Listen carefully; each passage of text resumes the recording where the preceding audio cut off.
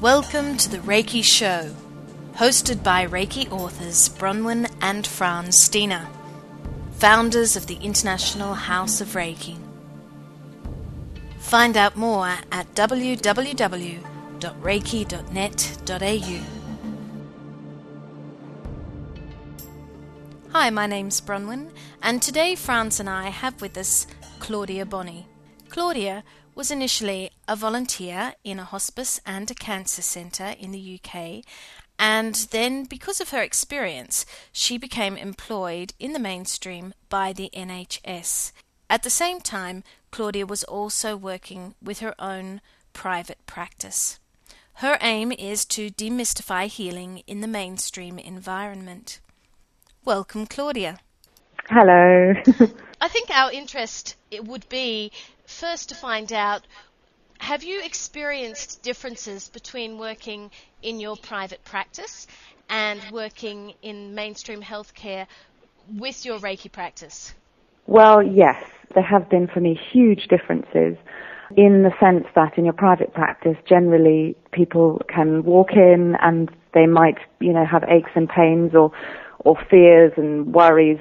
Working in a hospital setting, in the environment I was working in, which was haematology, you're dealing with people who are acutely ill. The actual type of patient you're treating is very, very different right from the beginning. What sort of places have you volunteered in the mainstream areas? 4 years ago, I volunteered at a hospice and was there for 2 years, and then I had a further 2 years at a cancer centre. And this was followed shortly after by working with Angie Buxton and Graham King at University College Hospital in the haematology department there. It was really going up a gear in terms of, the treatments that were being given and also just how acutely unwell the patients were. Do you see a difference in the actual treatment of people who come to your private centre or people in the hospital? In terms of the healing that you're giving, Reiki is Reiki and healing is healing. It's more to do with, as a practitioner, adapting to your, to what's required of you. So at home, in my private practice, I have all my things around me. I can control the environment. It's all, looks right, smells right, all of that.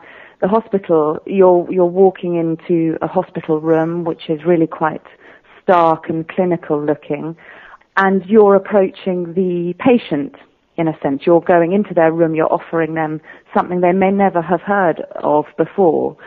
You're not in control in the way that you are when you treat people at home. So the environment is very, very different. But of course, the healing that you give is the same. And would you say too that when you go into the hospitals, that for the practitioner, it maybe is much more difficult to do that because the environment is not what they can control, as you say it? Yeah, well, I think it is very demanding. I mean, it's so exciting, and I feel really passionate about it, and it's just wonderful that it's happening. And my experience is the patients, they love it. Oh, it's like drinking a tall glass of water in the desert. They can't get enough of it. They absolutely love the treatments. But yes, it is very demanding. So you're working around doctors and nurses. You have to knock on the door, or the nurse may come in halfway through to do someone's observations, or the team of doctors arrive. So you've got to be very flexible. There's no room for being too rigid. Oh, it's got to be this way. I mean, as long as you still maintain the integrity of your treatment, and all the medical staff there absolutely value it. But you are in a hospital, in an acute medical care environment. And so you have to be flexible. You have to have a very healthy sense of humour, a thick skin, and be prepared to be flexible. Yeah. So it is demanding in that sense, yes. What sort of knowledge do you feel that you require to be able to go into such an extreme environment? My experience working in a hospice and also in a cancer centre was very helpful in terms of what you see, because the states that some people are in can be quite shocking. So I suppose rather like an experienced nurse or doctor, the more experience you have, the better, really. The experience is invaluable, and also recognizing when people can be quite sort of grumpy and gruff. They're in a great deal of fear and a lot of pain a lot of the time. So it's sort of learning how to just hang around, maybe have a chat. It might take them a while to warm up to the idea of having a treatment, and then they say yes, and then they love it, and you've broken the ice, really. Yeah. Do your patients in the hospitals, do they expect you to understand about their illnesses and what it means to have their illness?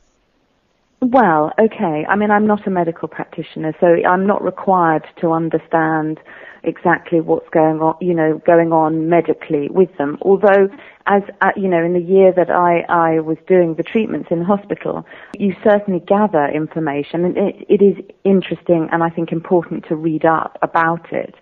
So when the patient's describing a certain treatment, I got to know quite a lot about bone marrow transplants and stem cell transplants and different types of treatment leading up to those procedures, so that the patient can say to you, oh, I'm just about to have this, and of course you've heard of it before, and you know and understand what that might mean. Yeah. So a little bit of knowledge is a good thing. Yes. Now tell us about the demystifying side of your job. I'm sure as you guys understand, a lot of the mainstream medical view is that healing is kind of, it's a bit flaky, it's not very, and that they think we all wear our purple caftans and the waving joss sticks around all the time. So it's actually kind of going in there in a very down-to-earth, straightforward way, not looking, keep the caftan wearing for home, and I do have a few. So it's it's going in looking approachable, not wearing your healing practice as your badge necessarily. Going in looking approachable and being straightforward and not kind of going in and saying, I have some special. You get going in really as a very normal person. I think that's quite approachable. That ideally doesn't push anyone's buttons, so you can get in there, do your thing, and let the healing speak for itself. So do you as well use then different terminology, what you would use in maybe your Reiki classes or in your private clinic? Yeah, I might do. I mean, well, not really different. I suppose I might not go into so much detail. So, say I'm working in the hospital, I would knock on the door and they'd say, what's Reiki? And I would say, well, it's a very relaxing treatment. It might make you fall asleep. I sort of might keep, depending on how much information I gauge the patient wants, I'll keep it very straightforward. It's a very gentle laying on of hands. My hands might feel hot at times or cold. Sometimes you might feel a sort of tingling in your arms or your legs, or you might feel a bit emotional, or, so I really would gauge it very much on the particular patient that I was talking to. Sometimes less is more in that setting, and then as they require or don't require more information, they'll ask. You talked about, just before that, about your hands being hot and cold. I think often as well, one of the Reiki myths is that your hands always need to feel hot. You talk now about being your hands cold. Is that a normal sensation you normally have when you do Reiki treatments? It's interesting. Not really. I would say from my experience, heat is definitely the most common sensation that I feel in my hands. Although sometimes very specifically, you can feel a coolness.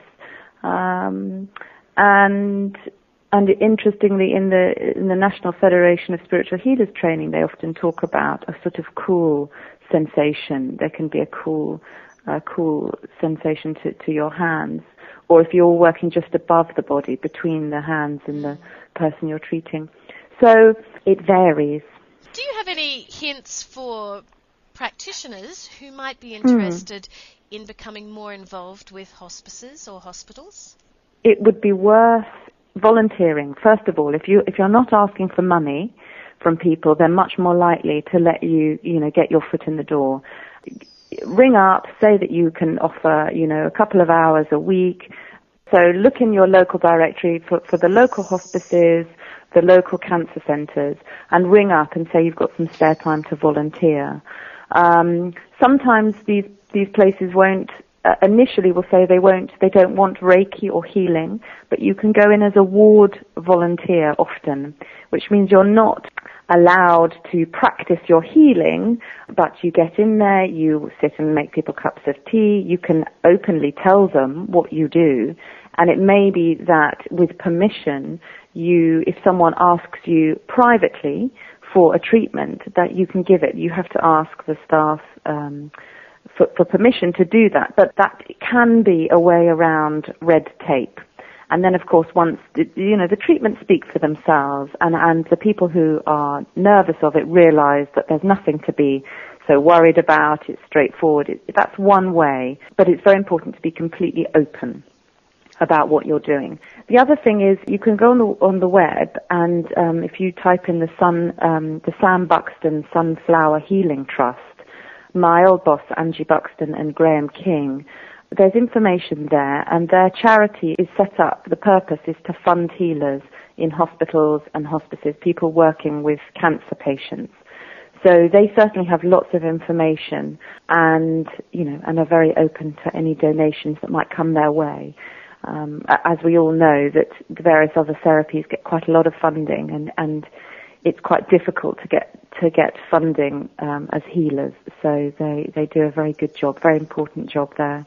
Claudia, I also understand that at the moment you're preparing to talk to undergraduate medical students in Bristol. Yes, it's really exciting. I've recently moved to Bristol. The director of the training program is a woman called Leslie Y, and she's been running it for 3 years. And it's for third-year undergraduate medical students. It's a month-long course for them, and where they dive into all different complementary therapies and how they can work with conventional medicine, so that they have a really good understanding of these different therapies. And so when their patient asks them about them, or they can have open dialogue, because something like 60% of patients don't tell their doctors that they're interested in Reiki or healing or complementary therapies, because they're worried that their doctors will be upset or angry with them. So this is about our medical students really having a good understanding of the whole spectrum. And I'll be spending a day with them doing answer and question time, where they can ask me about my experiences at University College and how healing worked so well in a really acute medical care setting. So it's very exciting. It's very exciting that they're having this training, 3 years into their 7-year course. So it'll be, providing a whole different breed of doctor, really, in a few years' time. It's very good. What did you see as a lot of the benefits from doing treatments on acute situations? Oh, okay. I'm really glad you asked me that question, because I saw amazing things happen. It was just so wonderful to see the complementary working so well with conventional medicine. Lots of different occasions. I can give you a few examples. One was where a young girl was absolutely terrified of needles. She was shaking, she was crying, she was screaming. She had to have a cannula put into her arm, a drip. And they were going to have to give her a general anesthetic, which is really not what you want to do. It's not good. It takes too much time. It's sort of impossible, really. Anyway, I built up a level of trust with her. I treated her for quite a while, and I happened to be there at the right time. So I sat with her. I started doing a treatment, one hand on her head, one on her solar plexus. Very, very quickly, she began to relax. Her breathing deepened, and sure enough, they could put the cannula in. And fantastic, wonderful, and it's also really exciting when the doctors and the nurses see that happen. a lot of the time they might think, well, I don't care how it works, but it works. I'm glad that this person is here to help me do my job. Another example was someone who was, lots of examples of people who are needle phobic, but other people who are in a great deal of pain, and the pain is mainly to do with fear and anxiety and tension. So very quickly you start treating someone and they relax and the pain lessens. I also, Angie Buxton and Graham King have treated people while they're having bone marrow aspirates, which is a really invasive and very, very painful procedure. And they've helped keep the patient calm and as pain-free as possible and still, while the doctor's drilling into their spine, basically, to get bone marrow out. So it's a wonderful thing that healing can and does work in these settings, and really helps ease the distress and the pain of the patient.